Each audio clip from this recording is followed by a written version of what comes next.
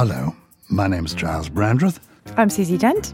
And did you know, Susie, that this Brandreth is a word? It's in the dictionary, Brandreth. And when I looked it up last, I think the definition of a Brandreth was a substructure of piles. Is Dent in the dictionary? Dent, oh yes, Dent's in the dictionary. And in no way is it a good word in the dictionary, I think. It's always about bashes and, having your ego dented, or it probably actually goes back to French conquerors, so Anglo-Norman conquerors who had funny teeth. So you think about dent in French and the dent, they probably had some kind of prominent toothwork going on. So the dent, as it were, when your car is bashed into, there's a dent, is the same sort of dent as dentistry? Well, dental? Is it the same origin? Possibly. I mean, there's a topographical element there too. So there's Dent in Yorkshire. So it could be that I've got Yorkshire roots. I tend to go for that one rather than the teeth. Brandreth is a hill in Yorkshire. Well, there you go. So we're a couple of hills. I've been called a hillock or something quite approaching it in my time.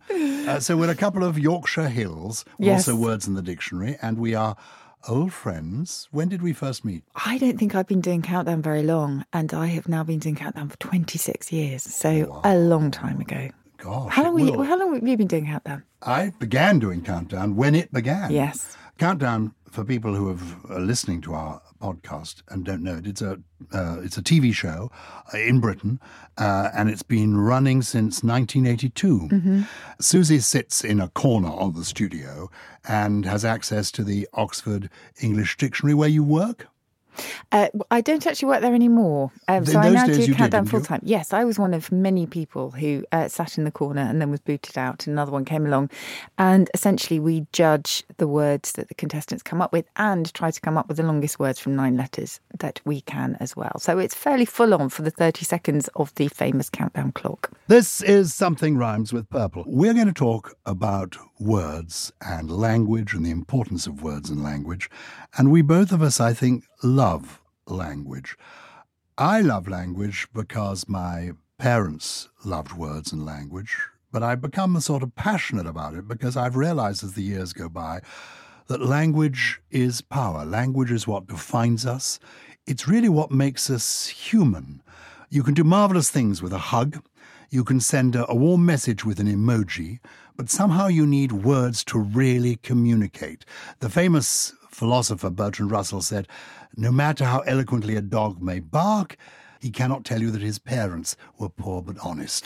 Only words can do that. And in my experience, words make all the difference. Words give you a happier life, a healthier life. Being able to use the language, people say to me, a healthier life? And I say yes, because the research shows that if you can communicate more clearly, you can communicate to your doctor more clearly, nurses more clearly, and you can understand what they're saying. You actually can look after yourself better. You'll be more successful in life and in love. Words are everything. Think Cyrano de Bergerac. Oh, He knows great words. Love of his life. Cyrano de Bergerac, one of my favourite plays, favourite movies. Who is the French actor in the movie? Gérard Depardieu. Gérard Depardieu with the enormous conch. What is the origin of the word conch? That is a very good question. I know it's dialect, and I have no idea. It may be related to conkers, do you reckon? I don't know. I should know. You can look that up. I'm going to look it up. The idea of this podcast is that we're going to talk about words in different ways, shapes, forms around the world, and we're going to share with you the origin of some words when we come across them, words like conch. But we're also, I hope, going to show you ways in which, if you're interested, you can increase your word power. Can you give me conch? Okay. I have the wonderful OED online in front of me. Conch, the nose. It says, possibly related to conquer. It is slang. I don't think they've completely nailed the origin down, but it says possibly a figurative application of conch. And that's a shell, of course. And the first conkers in the conker game were actually played with shells of mollusks rather than the horse chestnut fruit that we know today. So that's where conkers come from as well. Well, listen to this podcast. You will live and learn. And then, of course, you'll die and forget it all. But in the interim, we hope you will find it quite amusing. Susie, why are words important to you? Words have always been important to me, but I actually can't give you a reason because it's so instinctive for me. And I always tell the story of when I was sitting in the bath pretty much as a toddler, I think. Maybe I was about 3, maybe a tiny bit older, and just marvelling at shampoo bottles sitting on the side of the bath, noticing that the ingredients were written in different scripts that I couldn't decipher at all. But I remember seeing the different shapes and marvelling at the fact that there were children across the world who would be able to understand one of those lines but not the other, so that there were different things going on in people's brains, I guess. Obviously, my thought pattern was not so sophisticated when I was that young, but just marvelling at the shape of words and the differences between them. And from then on in, I just became very nerdy indeed and would sit in the back of the car reading vocabulary books. But first it was French and German that really, really got to me first. It was foreign languages. And I would sit in the back of the car. My sister would be playing around with eyelash curlers. I would be literally absorbing as much vocabulary as I could. But I honestly can't tell you why, except they thrilled me, and they still do. I think I was introduced to words by my parents, both of whom had a love of words. My mother was a teacher, and she was a remedial English teacher. And so she loved language and communicating that way. My father was a lawyer, an old school lawyer, born in 1910. So he was virtually an Edwardian. And he loved telling stories about old school lawyers. And my father was brought up in near Liverpool. And the famous, when he was young, the famous barrister in that part of the world was a man called F.E. Smith. Have you heard of him? No. He became the first Earl of Birkenhead. He was Lord Chancellor, very, very, very famous barrister. And he was in court one day pointing at the accused and said to the accused, or rather said to the jury, at the time of the alleged offence, the accused was drunk as a judge. At which point the judge intervened to say, I think you'll find, Mr. Smith, the expression is drunk as a lord. As your lordship pleases. And the play on words, I remember hearing this when I was a little boy and thinking, oh, it's so clever. And so I loved the fun you could have with language. I have to just interpolate something there, which is, drunk as a lord.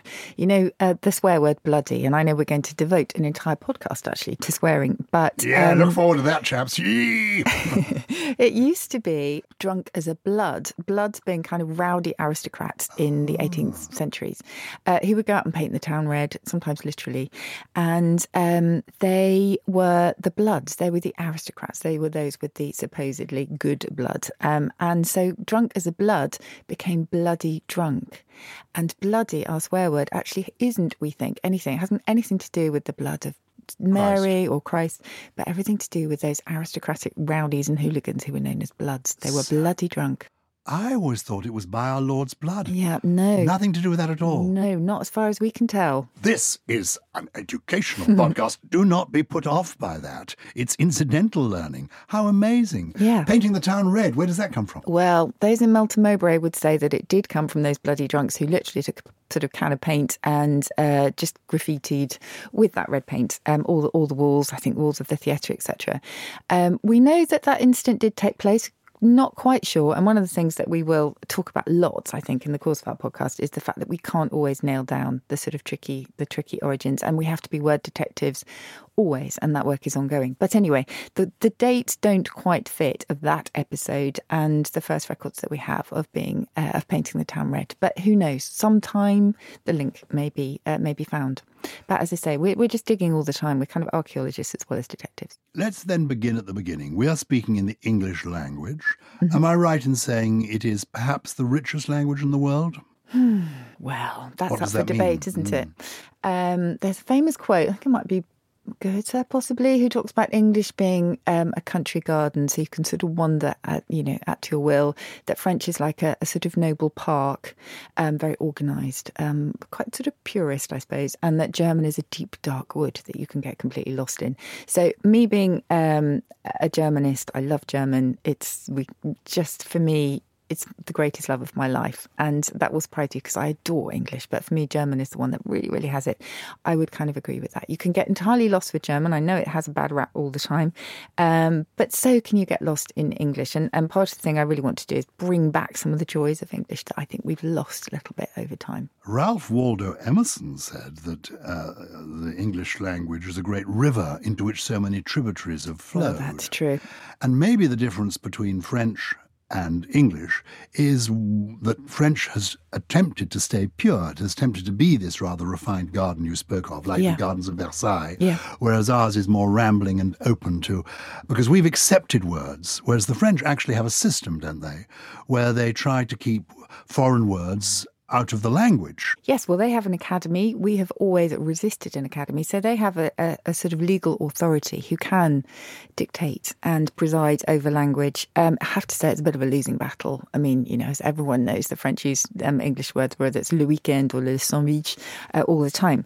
We have, although some people have wanted it over the centuries, we have always thankfully resisted it. And I think that is why English is as robust as it is today. But we haven't just accepted words. We have gone out and, you know, hoovered them up actively. We have plundered words from every single continent we've encountered. So it's been quite aggressive as well as accepting. In Webster's, I think, the big American dictionary now, in the biggest volume, there are 500,000 words, whereas in the French equivalent, there are 100,000 words. So it's 20%. The French language of the English language at its most generous. And as you say, that 20% includes le weekend, le snack bar, le feel-good factor, le Brexit.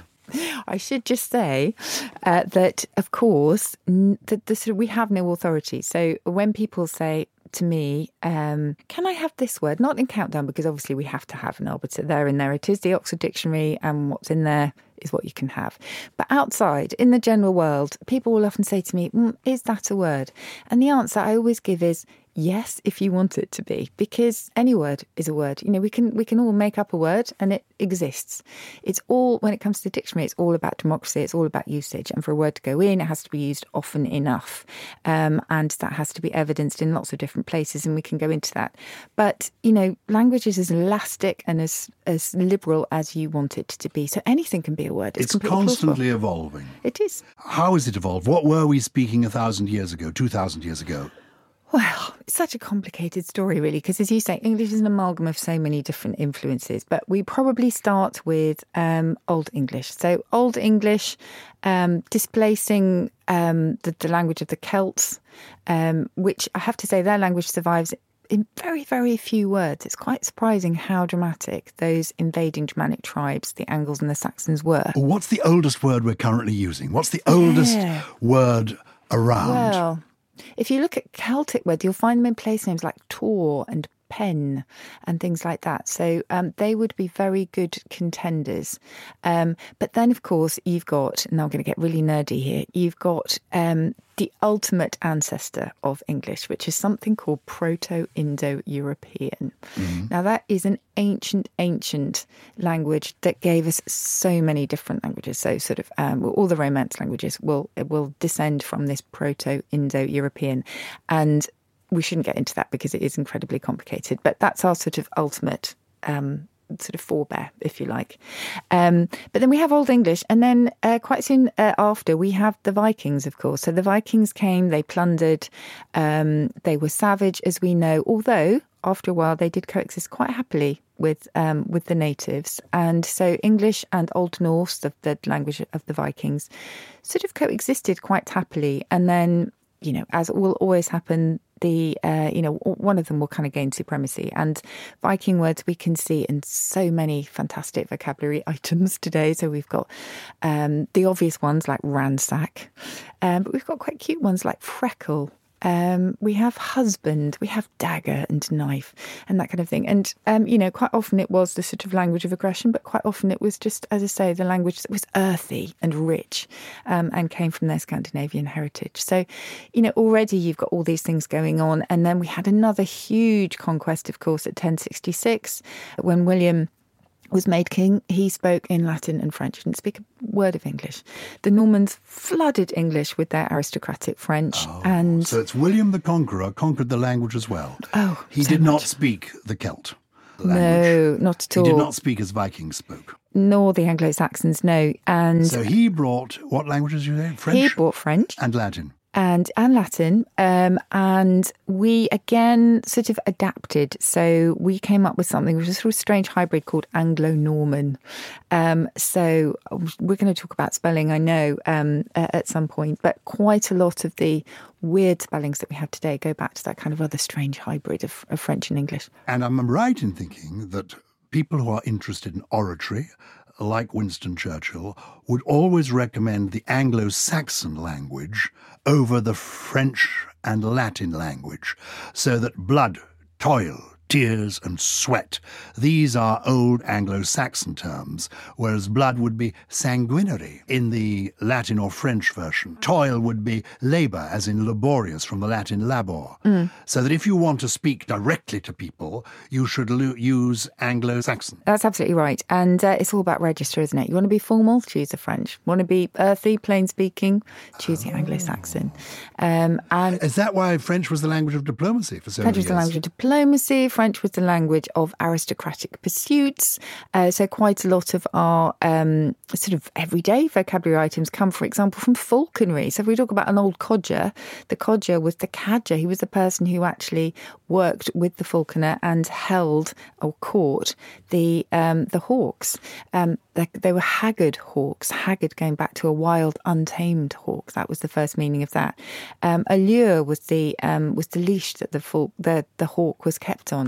And so it goes on. All these aristocratic pursuits. I mean, we now know the well-known fact that it was the sort of English peasants, if you like, who looked after the cows and the sheep and the pigs. And it was the French elite who ate the results. So cows, pigs, sheep, all Anglo-Saxon words. Pork, beef, mutton, etc. We'll come on to muffin. That's another episode. I think you'll enjoy it. They're all French words. So, I mean, that's a very well-known fact, but it absolutely highlights who had the power in those days. Hold that thought, Susie Dent. Break time. Hey, it's Kaylee Cuoco for Priceline. Ready to go to your happy place for a happy price? Well, why didn't you say so? Just download the Priceline app right now and save up to 60% on hotels. So whether it's Cousin Kevin's Kazoo Concert in Kansas City, go Kevin, or Becky's Bachelorette Bash in Bermuda, you never have to miss a trip ever again. So download the Priceline app today. Your savings are waiting. Go to your happy place for a happy price. Go to your happy price, Priceline. Do you ever wonder how celebrities order food? Like, is Sarah Paulson a Diet Coke or a regular Coke girlie? Some peasant Coke? No. Or how does Sofia Vergara order a pizza? No tomatoes. I cannot eat tomatoes. Yes. Are you cool with mushrooms? Not really. If these are the details you need, and I know you do, I have the podcast for you. I'm Jesse Tyler Ferguson, and on my podcast, Dinners on Me, I take some notable friends of mine out to dinners in Los Angeles and New York City. Listen wherever you get your podcasts. That thing was delicious. How do words nowadays get into the language? It's evolved over thousands of years. You said you were a bit nerdy. I happen to know, I hope I'm right in this, that the word nerd originates from a story by Dr. Seuss, Dr. Seuss. Yes. The American writer, died not long ago, children's writer. Yeah, he wrote a story in the 1950s that had a character called Nerd. Yes. Who had nerdish qualities. Slightly nerdy qualities. And quite what the journey was from there, we're not sure. Do you know what? I shouldn't have used the word journey. I hate it when people talk about journeys these days. But anyway. Oh, I can't bear it. You're right. When we get onto it, nuanced is another one. It used to be a nice word. Yes. But now it's so overused. I agree. But I'm liking your nuanced answers as you go on this journey. Okay, good. Thank you. And while we're on nerds, Yes. I'm also a geek. Who knows? What's cooler? I think a geek is cooler than a nerd, personally. So I probably should call myself a geek. But geeks originally were performers at freak shows. And they were the sort of assistants sometimes to the charlatans, but also the sort of people who would do weird acts on stage, but slightly obsessive acts, slightly extreme acts. So they would bite the heads off live chickens and eat them in front of their audiences. Awful. It goes back to a dialect word, geck, meaning fool or simpleton. And then it became somebody who was extreme, excessive. really? Geck and Gull. Well, I played Malvolio, the part in Twelfth Night, and I remember you've made me the most notorious Geck and Gull. There you go. Yes, that's a Geck. fool and a dupe. And that's the original of geek. Geek. Comes from Geck. Comes from Geck. Oh, we are learning a lot. I made a list the other day of new words based on Brexit. Because I came across, obviously, Brexit, I read somewhere that Brexit was the fastest moving new word of our time, in the sense that it had gone around the world more quickly. Blog may have been a word that has gone further than Brexit, but Brexit more rapidly went around the world than that, which seems possible. And clearly it goes into the dictionary because it's in newspapers. And Brexit is a modern new word, wasn't heard of 10 years ago, but here it is. Everybody now is using it around the world. It's what's called a portmanteau word. It is. From Lewis Carroll, that word. Lewis Carroll was somebody who liked putting two words into one basket. He did. A portmanteau being a Victorian carrying case. Yes, You two put sides. It had two sides to it. Two sides, yes. So you opened it out, you put things on either side, put it together, and you have the blend, which we also And use Lewis for Carroll, who portmanteaus. wrote Alice in Wonderland, came up with such portmanteau words as Chortle, chortle, which chuckle was and snort. very good. Love that. Mimsy. Mimsy, which was what? Mimsy. Mimsy was flimsy and... That's in Jabberwocky, isn't it? While you're checking it, because she's able to cheat, can I tell you? Hey, I'm cheating, podcast big people, time. She has actually got her apple, which used to be, when I was a boy, it was just a fruit. Now it seems to be a machine.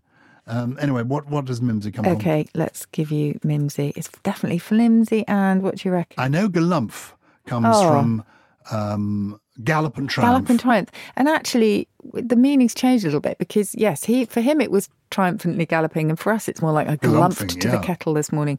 Miserable and flimsy. Miserable and flimsy. Yeah. Blog comes from web and log. Yeah. Do you know what Botox comes from? Because I don't know why anyone would have Botox if they knew what the origin of the word was. Botulinum toxin. Botulism and toxin, you're right. Yeah. But botulism doesn't sound very nice, and toxin is a kind Do of you know poison, what? isn't it? Botulism is actually related to pudding, believe it or not, because the word pudding, all the puddings in olden days, if you saw one on Henry VIII's table, it would definitely be a savoury pudding, like a steak pudding, something like that. And they were known as boudin. And ultimately it goes back to the Roman botulus, meaning sausage. So there you go. So it's like having a sausage pushed in your forehead. I go to the dentist now Yes. and to have my teeth checked, Yes. and the man is trying to flog me Botox. That's what it's Talk to come me to. about sausages. And please, don't know where that would end up. But anyway, so I'll give you one more, a few more of these. Biopic. Do you pronounce that biopic? Well, that's a big debate. Yes, it should be a biopic. Everybody talks about biopics. Yeah, I think but it's that'll change biography and eventually. a picture, isn't it? Yes. Bootylicious. Bootylicious, booty and delicious. Britpop. Bromance. I quite like that. Portman Bros, they're called. Bruceploitation. Do you know that one? Bruce. Bruce Lee and exploitation. Movies that are Bruceploitation. What a mouthful. Yeah, No one's ever going to use that. Banoffee, as in banoffee pie. Oh, yes, What's banana that? toffee. Love that. Yeah. Burkini. Burkini, burqa and bikini. Yeah. So but actually, one of the interesting ones, I think, is brunch. I love brunch. Yes, that's one of the really early ones. 1897, I think. All right. Very nice. People come up with new words. How do they get into the dictionary? Right. Well, contrary to belief, you can't petition for a new word to go in the dictionary. So we had, when I worked at Oxford University Press, when I was working on the dictionary, we had protesters, for example, one day from the British Potato Council, I think it was. And they really objected to the use of couch potato because they thought it was defamatory to the potato. So it was very unfair to the poor potato because they said, it kind of encouraged the idea that potatoes cause you to be fat and therefore lazy. So they wanted couch slouch instead. That didn't really work. Then, of course, we had McJob and McDonald's very vehemently objecting to the McJob when it went into the dictionary, which at that time was a sort of poorly paid, sort of bottom of the rung job. But it hasn't stood the test of time, Hasn't that. actually, no, because I think they've made big efforts to improve their But employment. it should, in my view, it should still be in the dictionary because let's say you're reading a novel, a bit of chick lit published in the 1990s, it might include the word McJob, you wouldn't know what Yeah. it was. You're reading it in 2020, and you actually want to look it up. So would McJob still be there I to think- help you through understanding? The thing about the Oxford English Dictionary, the wonderful historical Oxford English Dictionary, is once a word goes in, it never comes out. So famously, the dictionary makers, the dictionary compilers at the Oxford English Dictionary are very careful about what they allow in. So a word has to have shown some longevity, has to have proved itself really before it will go in. On the other hand, there's another team of wonderful people who work on the current English dictionaries at Oxford. And what they do is they study vast databases of English. Now, they go by a really boring name called corpora, plural of corpus. And a corpus is actually really exciting, I promise you. So essentially, you're looking at words in action, in use from novels, blogs, transcripts of text conversations, scholarly journals, newspapers, you name it. Any kind of source of language, of English language that you can think of will go into an English language corpus. And from that, we're able to see which words go with the word that you're particularly looking at. So what are its companions, its normal companions? How often it's being used, of course, where it's being used, whether it's informal, whether it's slang, whether it's more formal, etc. So we can deduce all of this from these wonderful corpora. And I was thinking about this the other day, for example, because I was talking to a German speaker and she was using "she's ambitious," those two words, or those three words, in a very positive way. She's ambitious. And what she wasn't getting is the nuance, sorry, I hate that word, that you will pick up in a corpus, where if you and I were to say, oh, she's ambitious, there's a slight edge to it. Very unfairly, I have to say, because you might not think that of a man. But there is an edge, isn't there? And you will be able to pick that up from this corpus because you'll see all sorts of examples. So if a word is used often enough, then it will be put down as a candidate for the dictionary. So as I said before, it's all about democracy. It's all about usage. And the dictionary makers are not judgmental. I knew many years ago a man called Robert Birchfield, Yes. who was a very distinguished editor of I the met Oxford him English once too. Dictionary. Lovely man. And I worked with him when I was young, because I'm a bit older than you, a lot older than you. Anyway, and he had a terrible time because people in the Jewish community were objecting to definitions given to the word Jew and Jewish in the dictionary. And he was trying to explain to them that the dictionary simply records the way this word has been used. That doesn't mean to say we approve of the use of it. We are recording the use of it. Yes. But I imagine that's problems you get all the time. Very much so. So I remember when I first started, people objecting to Welshing on someone, the idea of that. And actually, that sort of... What does Welshing mean? Welshing means kind of- reneging on... You're just cheating. Cheating. Really, yes. The sort of use of Welsh in that context has been going on for centuries. It doesn't make it right. So, for example, using a Welsh comb means you haven't used a comb, you've just used your fingers and your hair looks a mess. And lots and lots of examples like that. But as you say, we are... Famously, what we will say is we are descriptive. We aren't prescriptive. That wasn't always the case. So Samuel Johnson, when he set out to make his dictionary, he wanted to freeze English. He wanted to stop it or kind of preserve it, if you like, before it went to the dogs, because he already saw slang infiltrating the language and, mucking it up, making it all sort of dirty. So that's what he wanted to do when he set out. In the course of writing his wonderful dictionary, even though he was looking at the language of the greats and the classics, etc., he realised that he couldn't preserve it, that it was a futile task. And he used a wonderful phrase, which is, to enchain syllables is as futile as lashing the wind. Isn't that beautiful? I must just tell people, if you're still listening, there are going to be lots of these podcasts on a regular basis. I am guaranteeing that we will do one from Dr. Johnson's house in Gough Square yes, please. in London off Fleet Street, where some of his books still exist, where we can touch his DNA. Yes. Dr. Johnson was a lexicographer and a writer around 1720, that sort of period. Yes, 1765 was his Very dictionary. good. So a little bit later than I thought. So Yeah. we will be going to Dr. Johnson's house. I want to go to the birthplace of Noah Webster. Oh, yes. Because we are international, we are global. And Yes. Noah Webster is the man who defined the American language as opposed to the English language. Yes. Don't know where he came from. Somewhere in New England, I bet. So we're going to go to New England. It's too exciting. Well, we got to go for today because I've got to go to host an awards ceremony. You mentioned the Potato Council. Yes. I once hosted the British Potato Awards. Amazing. Yeah, I hope it you didn't was- talk about couch potatoes. I didn't talk about couch potatoes, not one in the eye, no spud you like jokes, none of that. They took it quite seriously. Yeah. I do a lot of that sort of thing. Most recently, I did the EPIC Awards, EPIC, the EPIC Yeah. Awards, the Egg and Poultry Industry Council Award.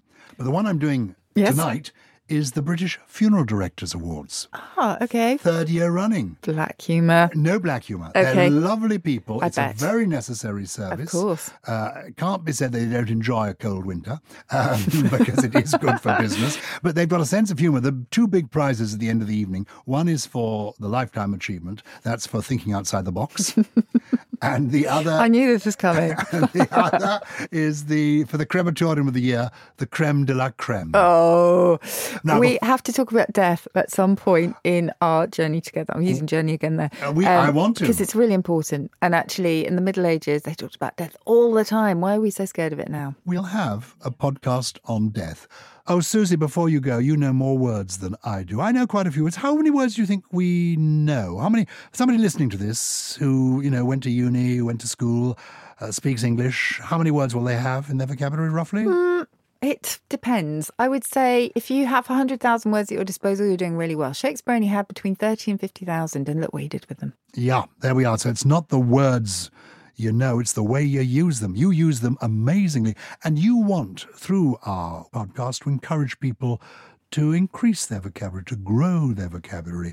And what trio of words have you brought for us today? I'm going to give you a threesome of B's today. Ooh, Not going to start with the A's, but just B's. And they won't always be alphabetical. But these are all words that were once in a dictionary. It could be a dialect dictionary, so it could be a local glossary from Yorkshire, or it could be in the wonderful OED, the wonderful Oxford And you're just going to give us the word is, and shall I guess the definition, or just going to Okay, tell us yes. the This definition? is going to be fun, this one. Right, I'm going to start with a phrase, actually. Bang-a-bonk. Oh, I like it. You should have finished on that one. Bang-a-bonk. Yeah. Hey, I love it. I'm writing this down. Bang-a-bonk. This is old dialect for sitting lazily on a riverbank. Isn't that gorgeous? That's gorgeous, but I can tell you it's bound to be misunderstood. When Of I course, go that's home and the say beauty to of my it. darling wife, shall we bang a bonk this afternoon? She'll beef me on the nose. I don't want to be there at the time. Okay, another B for you. Now, this is, I'm not looking at you, Giles. Bloviator. A bloviator. Yeah. I don't know. This is somebody who goes up flying in an aeroplane without having had the eye test. A bloviator. A bloviator. Or a bloviator, you could pronounce it. That might give you a bit more of a hint. A bloviator? It's a bracket or a blower of hot air. As in blowing. And, I mean...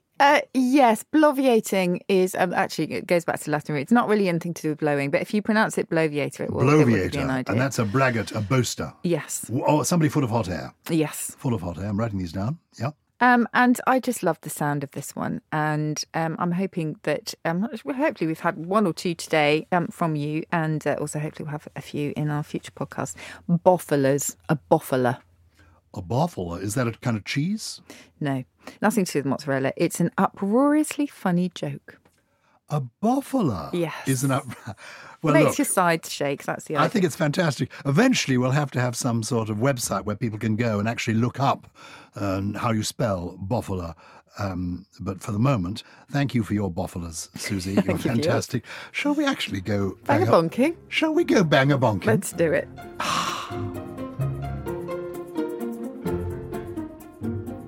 If you've been enjoying this, please do rate and review us. It'll really help other listeners find out where we are for future episodes. Something Rhymes with Purple is a Something Else production. It was produced by Paul Smith with additional production from Russell Finch, Steve Ackerman and Josh Gibbs. Are you really going off to an awards do tonight? No. Oh.